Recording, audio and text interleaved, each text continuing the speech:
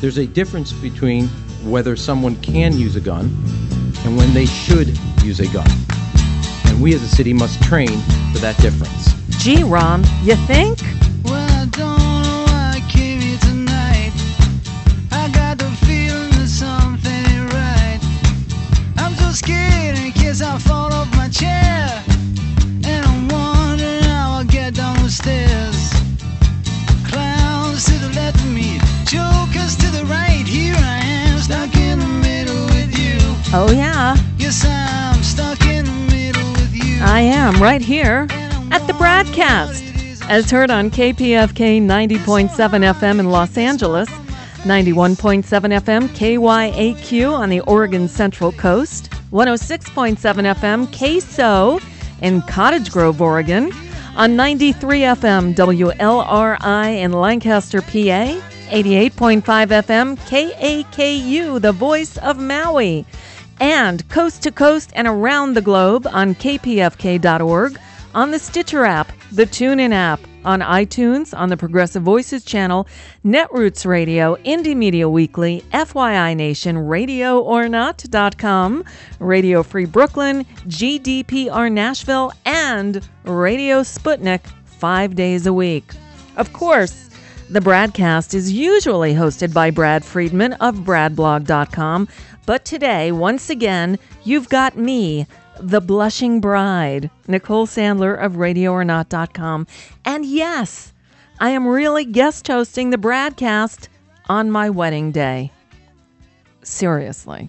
Well, more about that later. But thankfully, most of the heavy lifting for today's show is already done by John Nichols and the good folks at The Nation magazine, who've come up with their annual progressive honor roll to end the year. So we'll get to that in a little bit. But first, a bit of news. Yesterday, accused serial rapist Bill Cosby was arraigned and freed on a $1 million bond on charges of aggravated indecent assault. And I gotta say, watching him do the perp walk back to the car was a thing of beauty. I know, innocent till proven guilty, but where there's that much smoke, just saying. And what a way to end the year, huh? Now, in Chicago, embattled Mayor Rahm Emanuel is still fighting off calls for his resignation as the Justice Department steps in to investigate the systemic use of force within the Chicago Police Department. The city was still reeling from the release of dashcam video showing a Chicago cop, Jason Van Dyke, shooting a black 17-year-old, Laquan McDonald, 16 times. When the latest outrage happened. Yeah, it was early Tuesday morning, middle of the night Tuesday morning, when Chicago police were involved in yet another shooting. This time, they killed two people, 19-year-old Quintonio LaGrier and 55-year-old Betty Jones. Police say that LaGrier was charging at officers when they opened fire. Jones, the downstairs neighbor, was accidentally shot and killed by police, authorities said. So, Rahm Emanuel today held a press conference during which he announced new protocols within the Chicago police force. He said Chicago police officers will be trained to use and equipped with 1,400 stun guns, also known as tasers, by June of 2016. I guess a taser is better than a bullet, but maybe on the next BradCast, we can get Digby on to talk about tasers. She's done a lot of work in that area. Anyway, here's a little more of what Rahm Emanuel had to say at today's press conference. There's a difference between whether someone can use a gun and when they should use a gun. And we as a city must train for that difference. These changes are also not the first steps that we have taken as a city. We announced that any officer involved in shootings will be put on desk duty for 30 days so we can assess their fitness for duty. That's a change from 3 days. I also directed Interim Superintendent Escalante and Acting Head of IPRA, Independent Police Review Authority, Sharon Farrelly, to review the crisis response policies that are in place so that we can see what needs improvement and what needs to be changed. Today we're taking additional steps to create more time and distance in these situations and other encounters to make environments safe and safer for all. We will improve communication between officers and individuals to make these encounters less confrontational and more conversational. And we will double the number of tasers to 1,400 while also providing officers the training to use them properly. With the right policies, the right procedures, and the right practices, we can change our officers' perspectives to help them ensure their own safety and the safety of others. We want to ensure that our officers are not just operating in either first gear or fifth gear, but to recognize the degrees in between so they can respond appropriately to each individual situation, where force can be the last option, not the first choice. Yeah, good luck with that. And what took you so long? To be continued. All eyes on Chicago. We're watching you, Rom. Now, if you were planning on ringing in the new year in Brussels, well, you're probably too late. You'll never get there in time. But that's okay because you'd miss out on the fireworks. As authorities in the Belgian capital called off their traditional New Year's Eve fireworks display, citing fears of a terror attack. On Tuesday, federal prosecutors said 2 people suspected of plotting an attack in Brussels on New Year's Eve had been arrested during house searches in different parts of the country. And, well, on a related note, and to make us feel not quite so bad about our own Secret Service, there's this. Authorities in Belgium are investigating claims that a group of soldiers and police officers had an orgy during a 4-day lockdown following the November terrorist attacks in Paris. Yeah, I can't make this stuff up. 2 police officers and 8 soldiers allegedly participated in the group sex act at a police station in the Ganshoren neighborhood of Brussels, according to a couple of Belgian newspapers. The incident occurred while police and military in the Molenbeek neighborhood to the south of the station searched for suspects with ties to the November 13th attacks in Paris. A police spokesman said that an internal investigation has been launched. I'll bet it has. And there is your look at the news for this final day of 2015. I can only imagine what it'll be like a year from now. All right, we'll take a break and come back on the other side with John Nichols of The Nation for our annual waltz through the Progressive Honor Roll 2015 style. That's next. Stick around. I'm Nicole Sandler of RadioOrNot.com, filling in on the BradCast.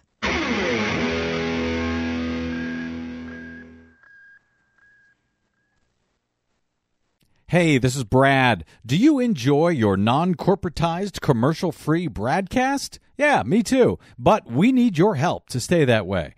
Please consider supporting the investigative blogging, broadcasting, and muckraking that we do here on the BradCast and the Green News Report and bradblog.com with a donation. It's easy. Stop by bradblog.com/donate and drop a few dollars in the tip jar. You can make a one-time contribution or an automatic monthly donation of any amount you like. It's easy. It'll take you about 60 seconds, and you'll help me and Desi stay on the air to continue our troublemaking and muckraking without the corporate influence of anyone. Got it? Thanks. Stop by bradblog.com/donate to help us out today.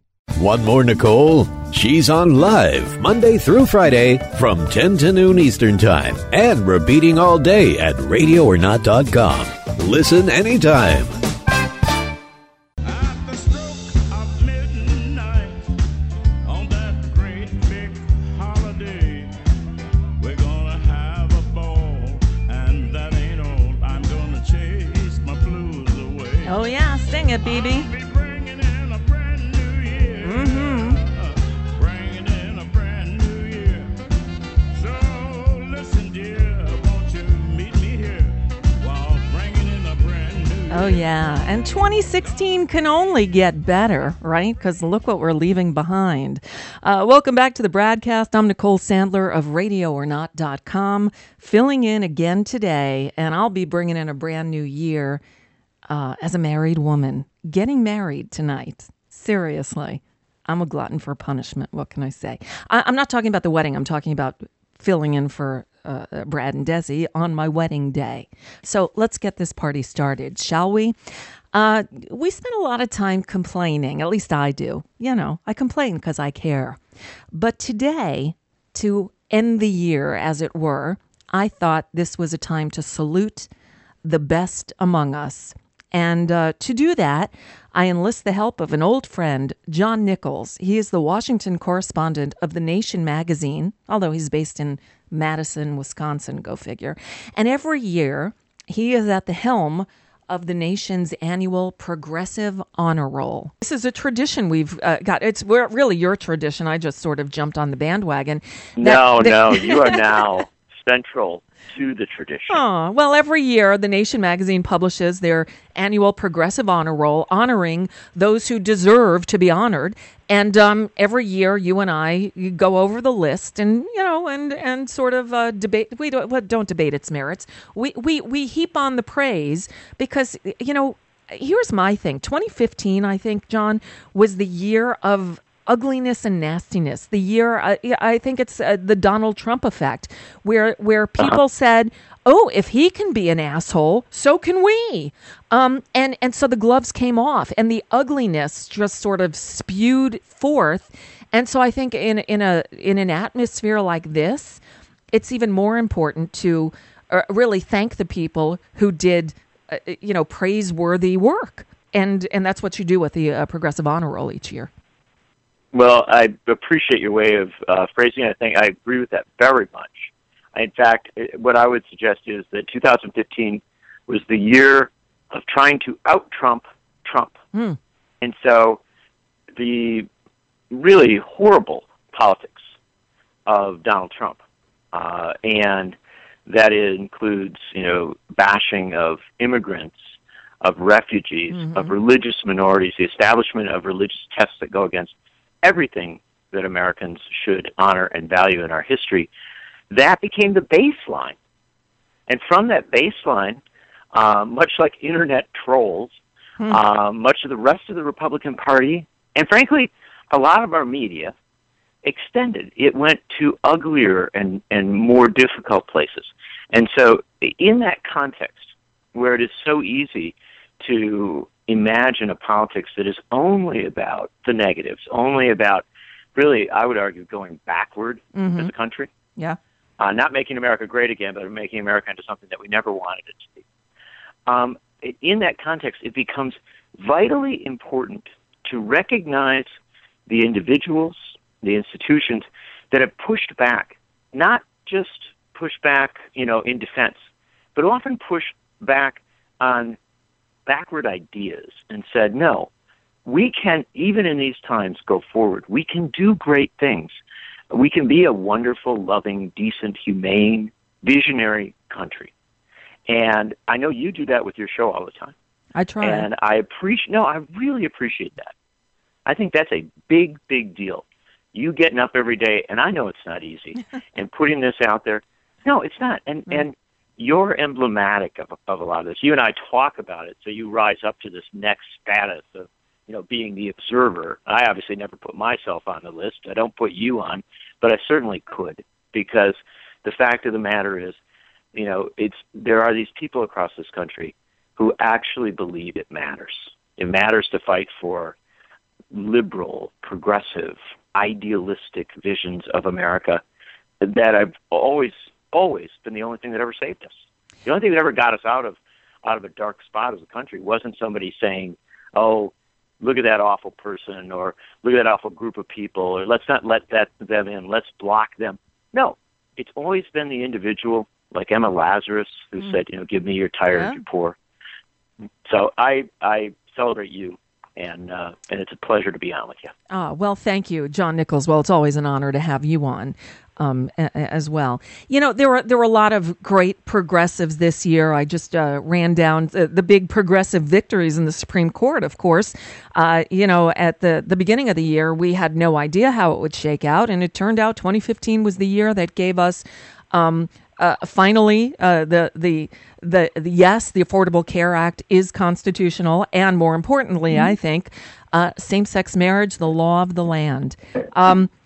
Again, a year ago at this time, we were light years behind where we are today. So great things are possible, although it seems with each year we are pushing harder against those who would seek to, as you put it, John Nichols, take us backwards.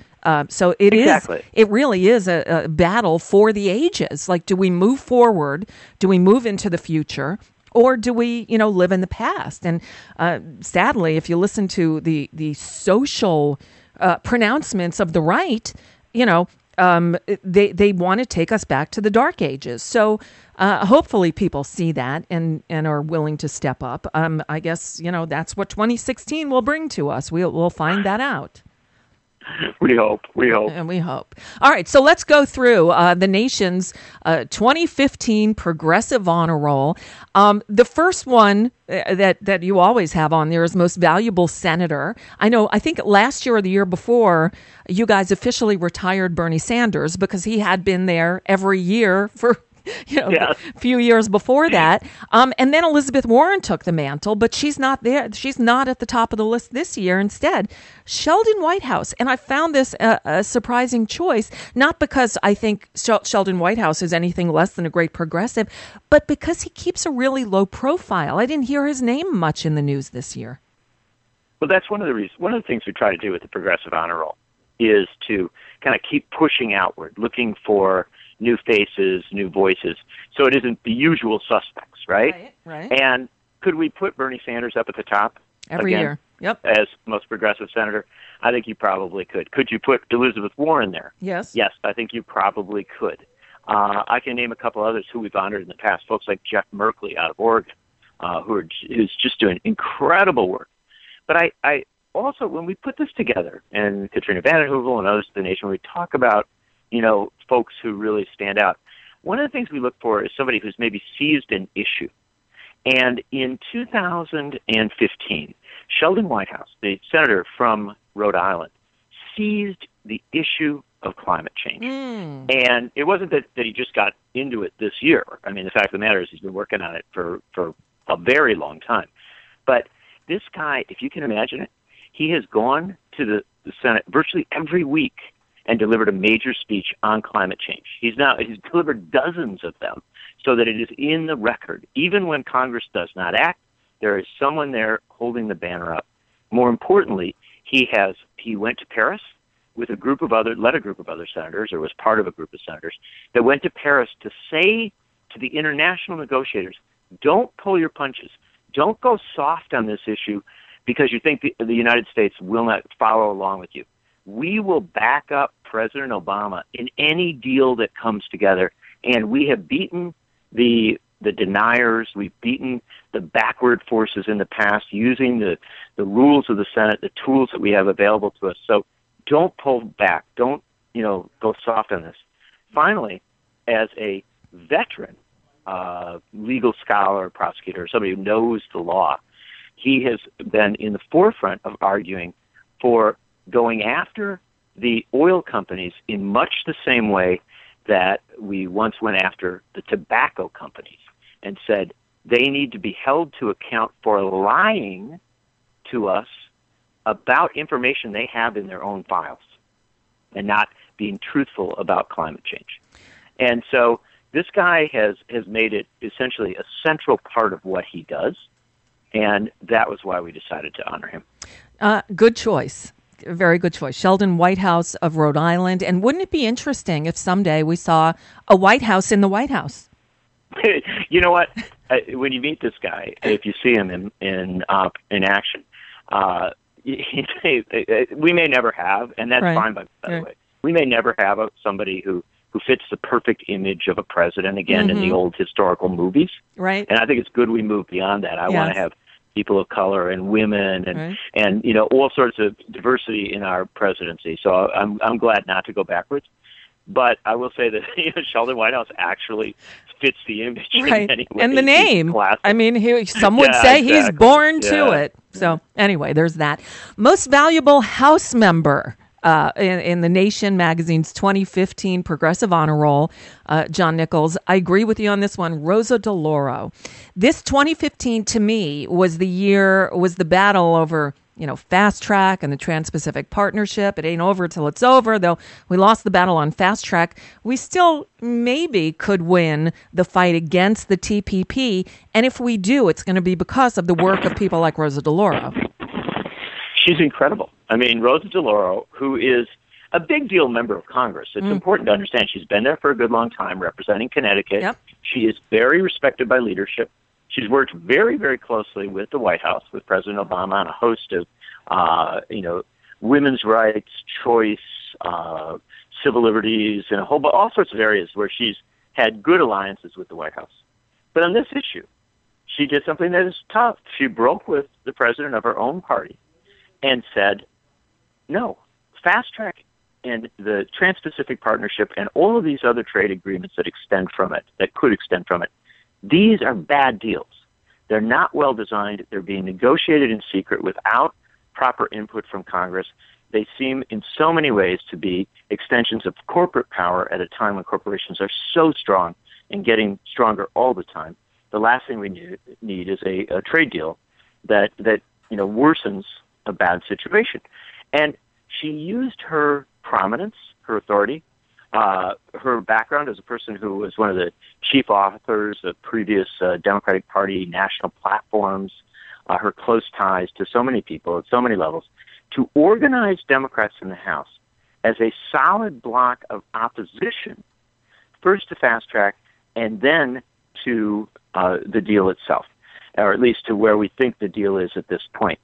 And that is important for two reasons. Number one, if there is a TPP, and I'm increasingly of the view there won't be, but if a Trans-Pacific Partnership does come to pass, it will be better because of the opposition. The White House and negotiators will have been forced to do more because there was opposition. We should always understand that often when we oppose something, we don't stop it, but we make it better. Right. So that's first step.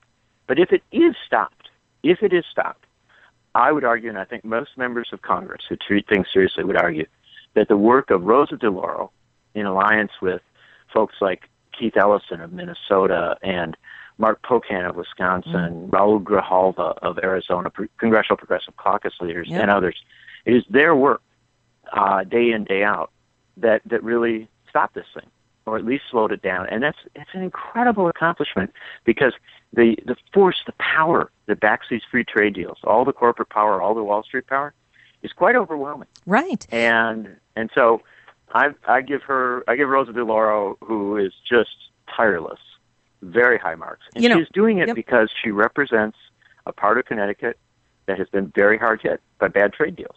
She recognizes the real damage. Every press release and Trans-Pacific Partnership is an issue that I pay a lot of attention to. We covered it a lot on this program throughout the year. I know you did. Right? But I wish we had more media like you. So do I, frankly. Let's jump ahead, though, because you did this year, you have a most valuable podcast, and you gave it to Ed Schultz, who, I'll tell you, was when he was on TV, I feel pretty confident in saying probably, because I'm not 100% sure, but the only person on a cable news channel or, a network for that matter, who regularly talked about the Trans-Pacific Partnership and Fast Track. He, and took a strong position. Nowhere else on MSNBC did I see, even Rachel Maddow, I never saw talk about the Trans-Pacific Partnership. And obviously it may have cost him his job. I don't know about, how they make decisions inside the upper echelons of networks.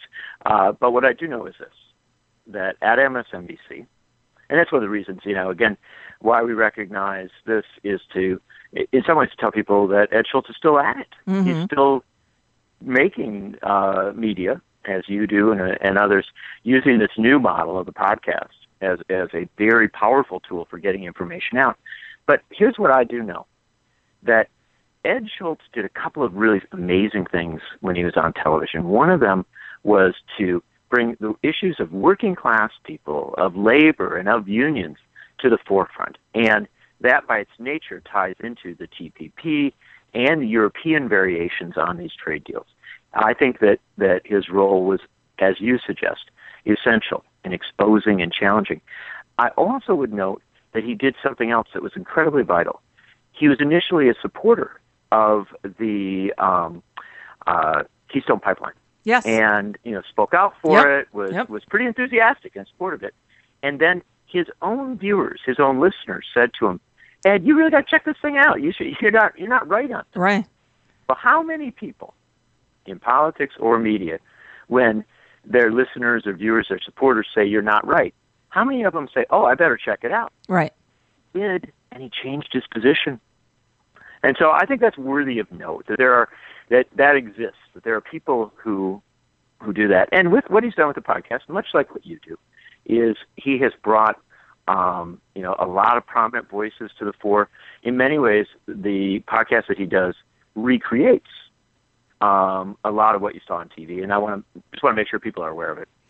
Okay, and that works. And you have a most valuable broadcast media. Oh, by the way, you know what? I'll do that after. Most valuable broadcast media.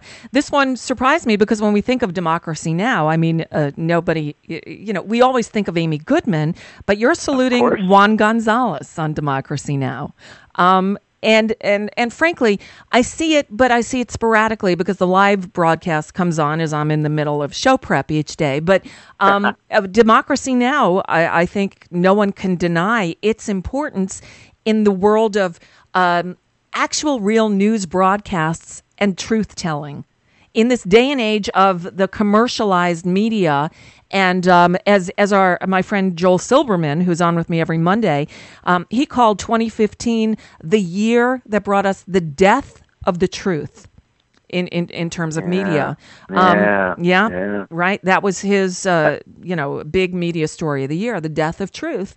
Juan Gonzalez and Democracy Now!, they are dedicated to actually bringing the truth on television, something that has become almost a rarity these days.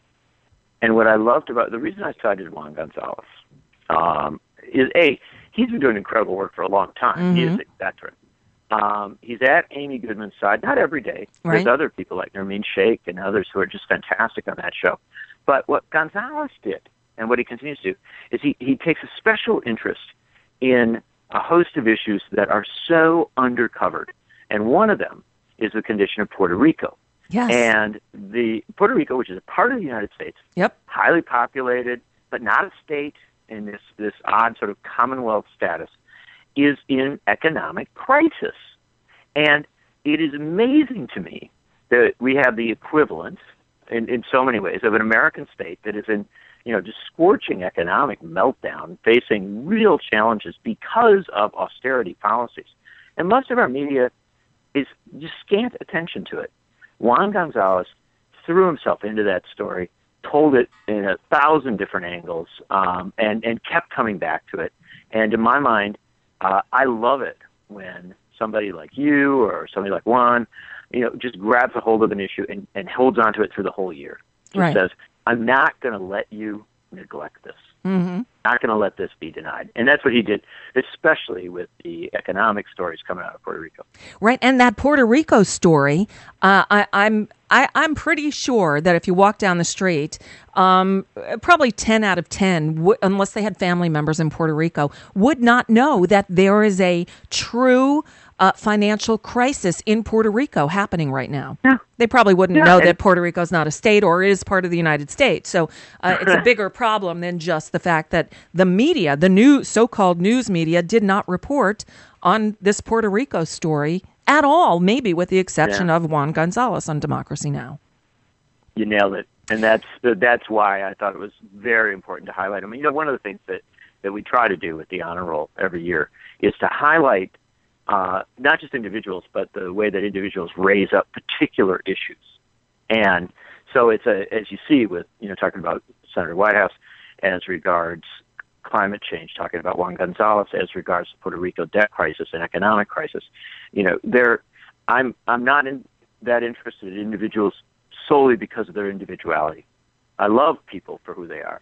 But when we talk about this political context, I'm interested in what they do with an issue or with an idea, with a way of moving beyond a politics of personality, which I think we have too much of, toward what we ought to have, which is great debates about issues and ideas. Amen. John Nichols is with us. He is the Washington correspondent for The Nation, and each year he wraps up the year by compiling The Nation's annual Progressive Honor Roll. It's a tradition. We spend at least one segment together going over the best of the year.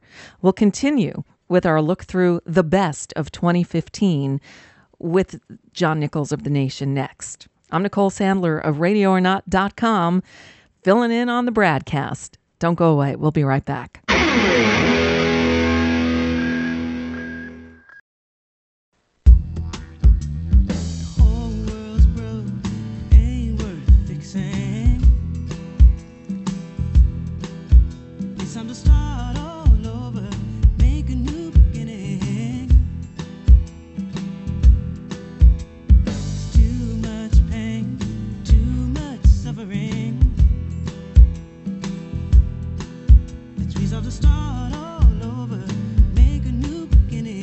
Welcome back to the BradCast. I'm Nicole Sandler of RadioOrNot.com, in for Brad and Desi for this final edition of the BradCast for 2015.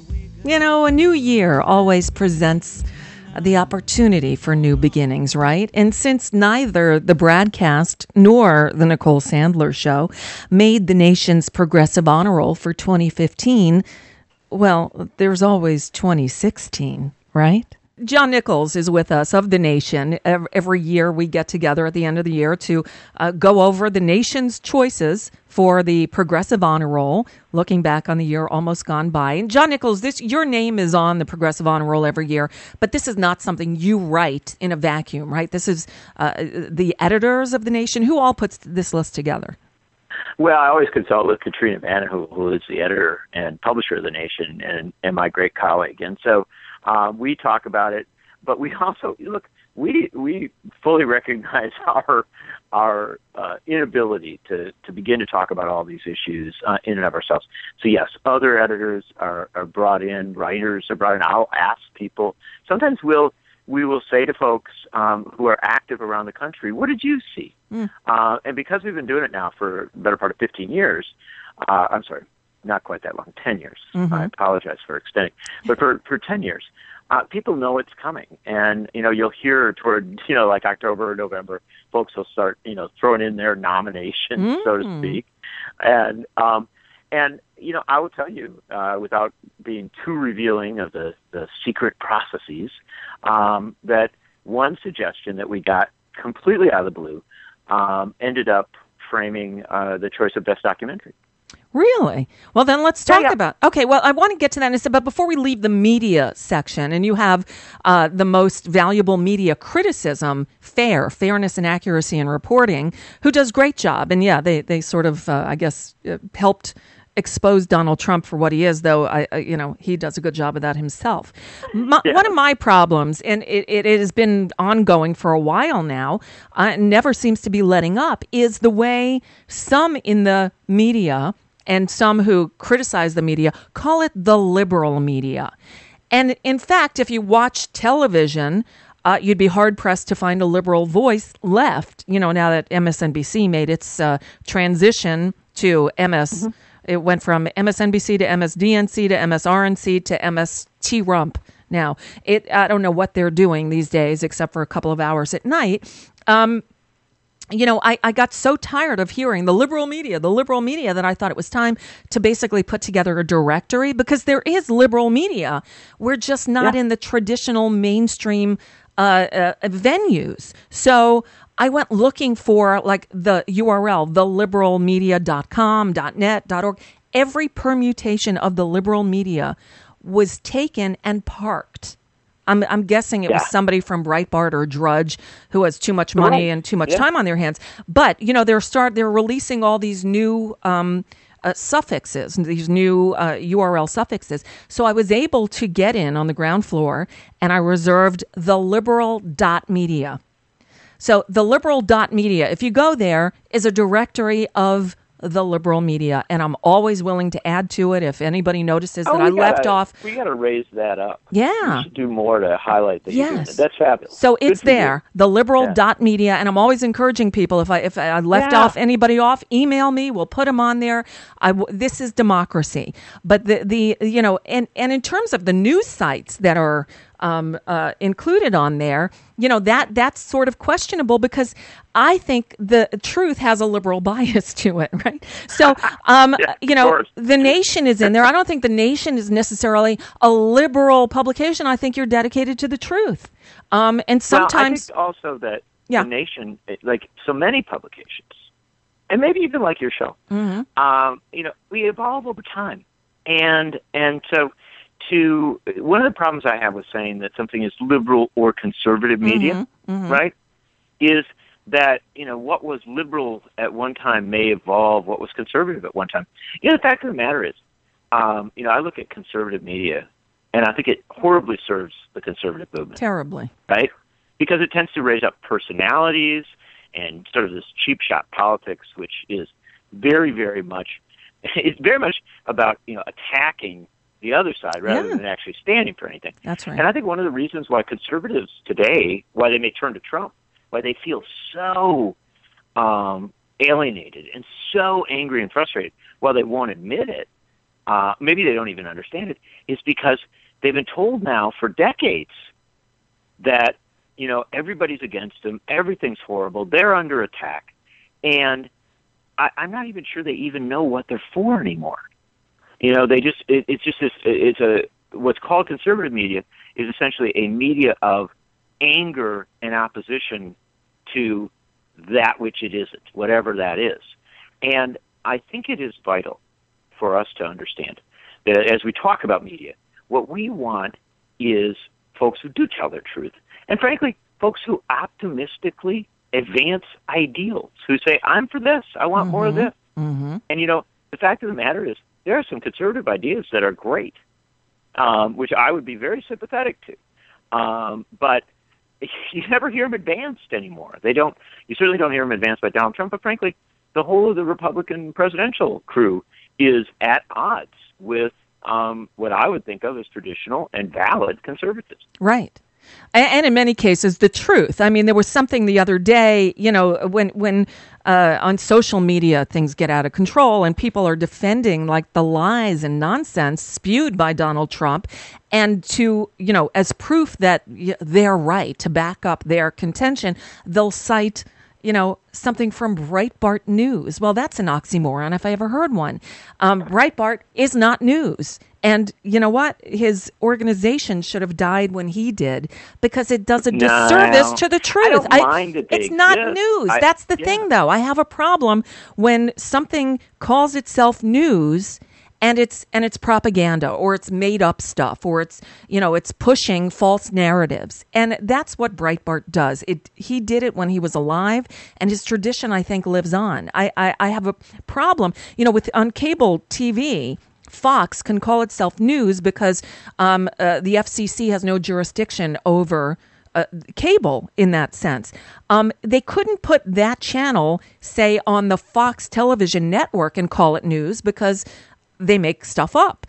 And the FCC could step in, not that they would, but they could, and stop them from calling themselves news. I think there's a problem there when there's no quality control, as it were. Though I don't know who would do the quality control. I guess that's up to the customer. That is the real problem, of course, because you never, when we start to talk about, what makes for good or bad, I mean, obviously that's got to be defined largely by the market, and so what we really need to do is raise up the quality of all of our media, and that's both right and the left, and to have more ideas involved.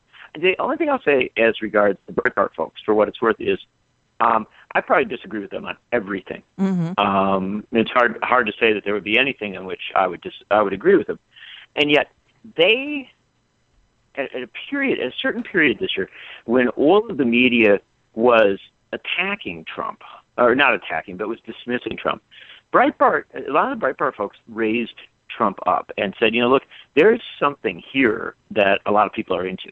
Now, it happens, I disagree with that, It's not where I'm at. But I was fascinated by the role that they played because I think that they countered a narrative that existed even in conservative media. And so I am a fan, frankly, of media that challenges existing orders, existing structures, that pushes things out, that blows things up. Now, that's the first baseline that we ought to have is, it's not news or it's not, worthwhile discourse if it's not saying something we don't know, right? It should be pushing in new directions. And the second standard, though, and this is the deeper one, which I think most of our media falls apart on, and this goes across all of our mainstream media and even beyond that, is the notion that why are we doing what we're doing? What is the purpose of what we do?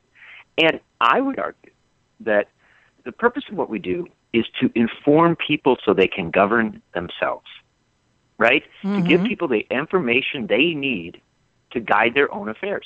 It's effectively empowerment. And I think that most of our media now is about profit. And profit and empowerment don't always go along well with one another. We have a lot of history that tells us that they can often be at odds with one another. And so it strikes me that when we talk about what media ought to be, our first standard ought to be, even things we don't like, that media ought to challenge existing orders. It ought to throw things off. It ought to shake things up because that's a very deep historic tradition and a good one.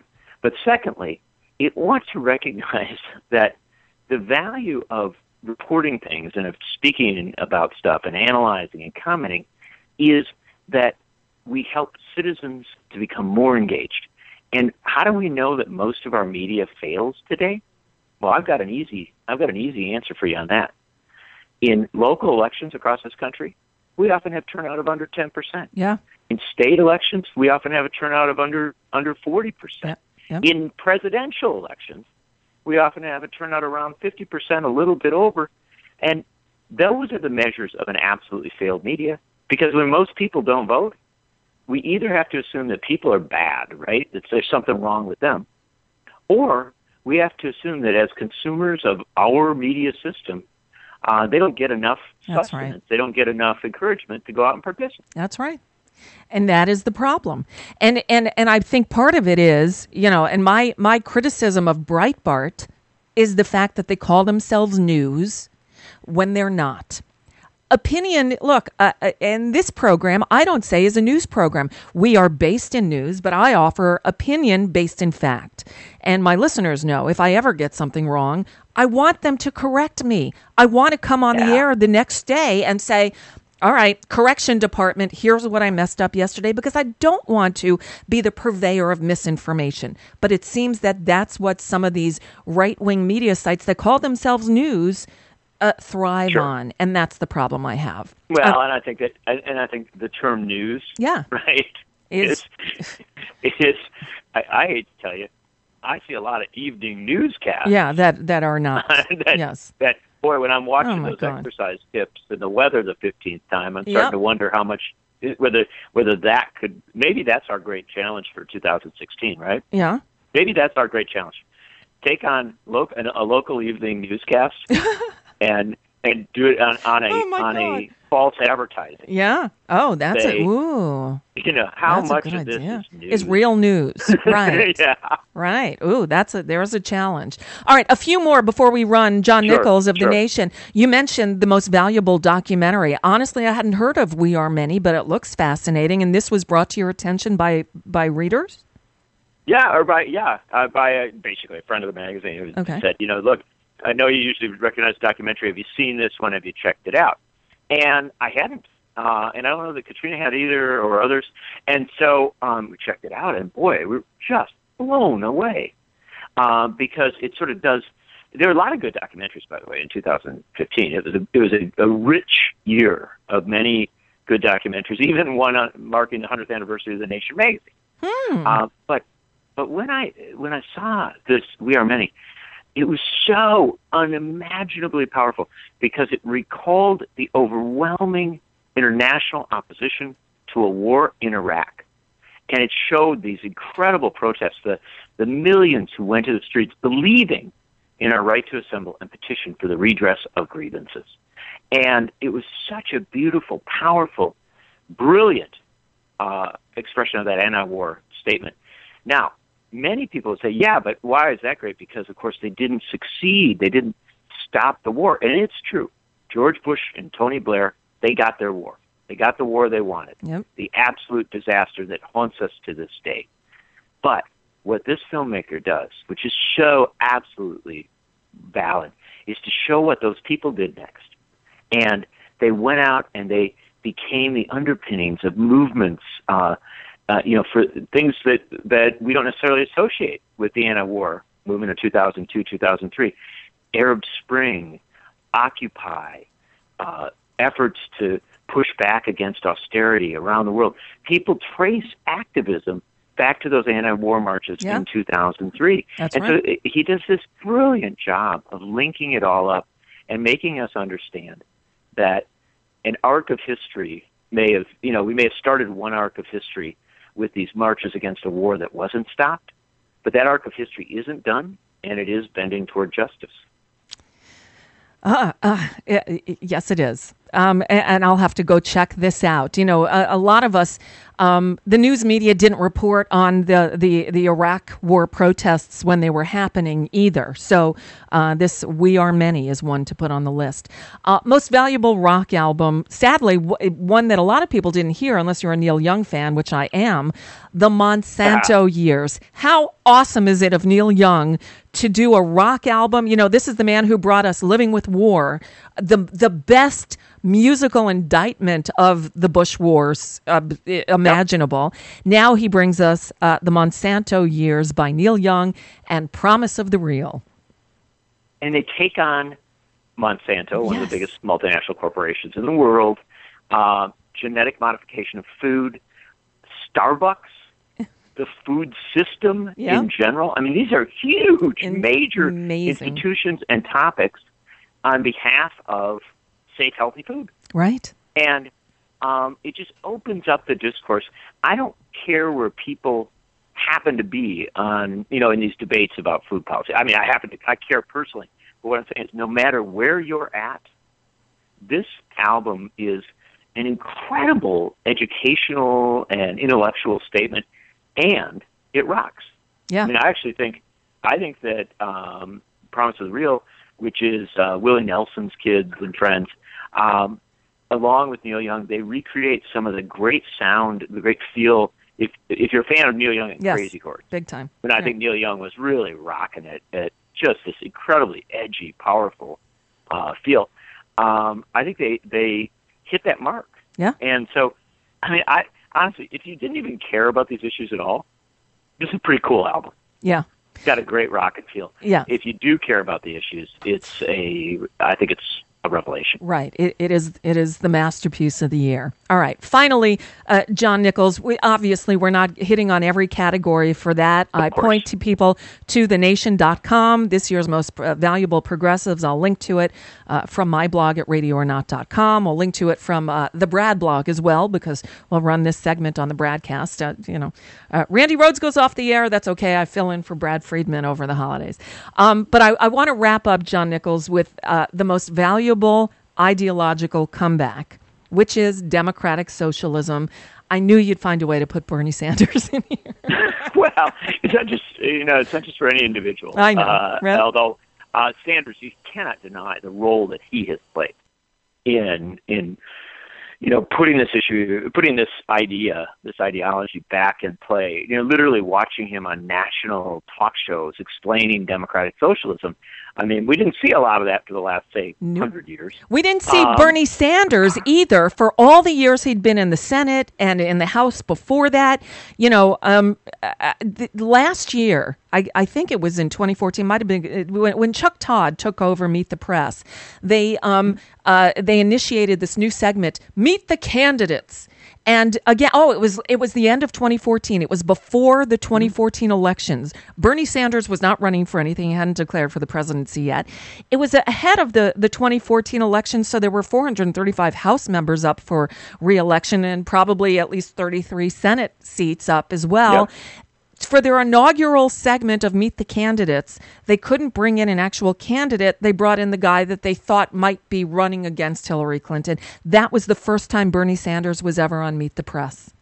I found it. No, I mean, look, insane. it's ridiculous. the disengagement historically of our media with ideological diversity. Yep. I mean, Bernie Sanders and in many countries around the world, Bernie Sanders and Ron Paul would have been your regulars, right? Right. On these shows, not because they're always right or even because you always agree with them, but they're interesting and they have perspective and they say things and they go to unexpected places rather than having John McCain literally, have his own personal chair on the set. And so, yes, Sanders has broken through and pushed some ideas into the mix, but we should not fail to note that this comes in the context of a moment. First off, when Sanders talked about democratic socialism, Martin O'Malley might say he disagrees, he doesn't believe we have to go to socialism, but he doesn't reject it as somehow completely unacceptable or horrid.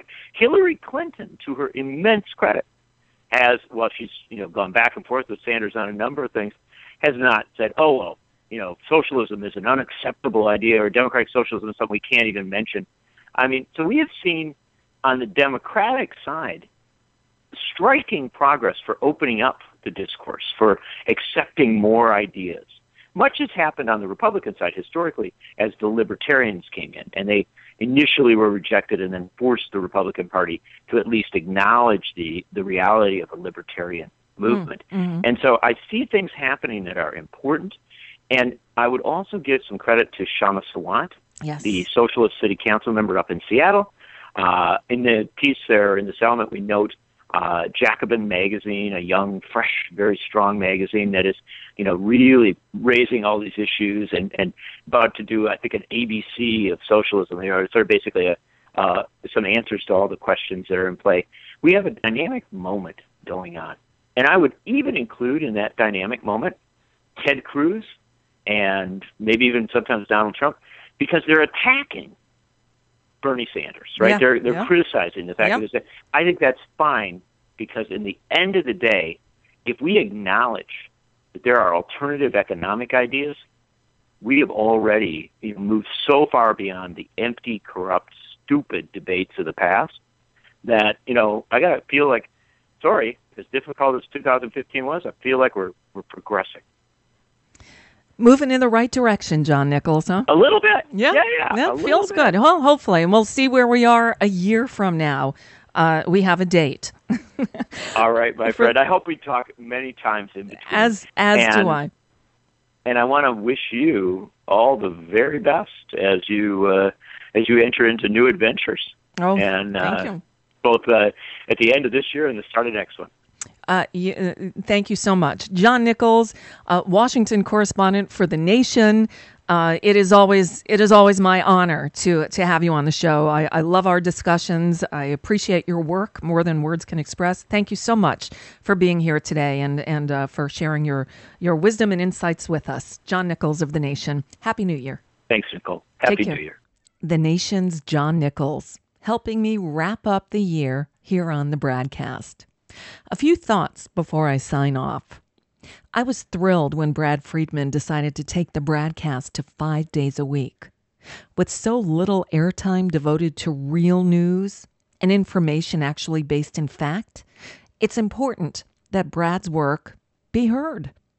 I hope that you're able to support the BradCast too, because it's imperative that we make sure shows like his are able to continue.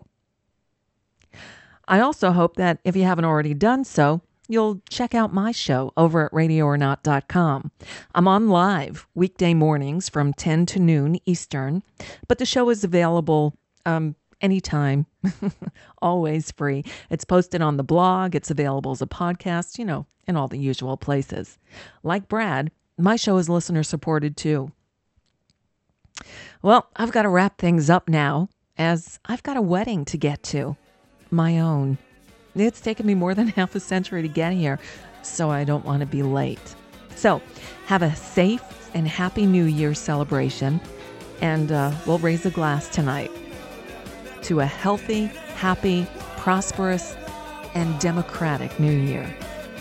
Until next time, I'm Nicole Sandler of Radio or Not, your guest host on the BradCast. 2016, here we come.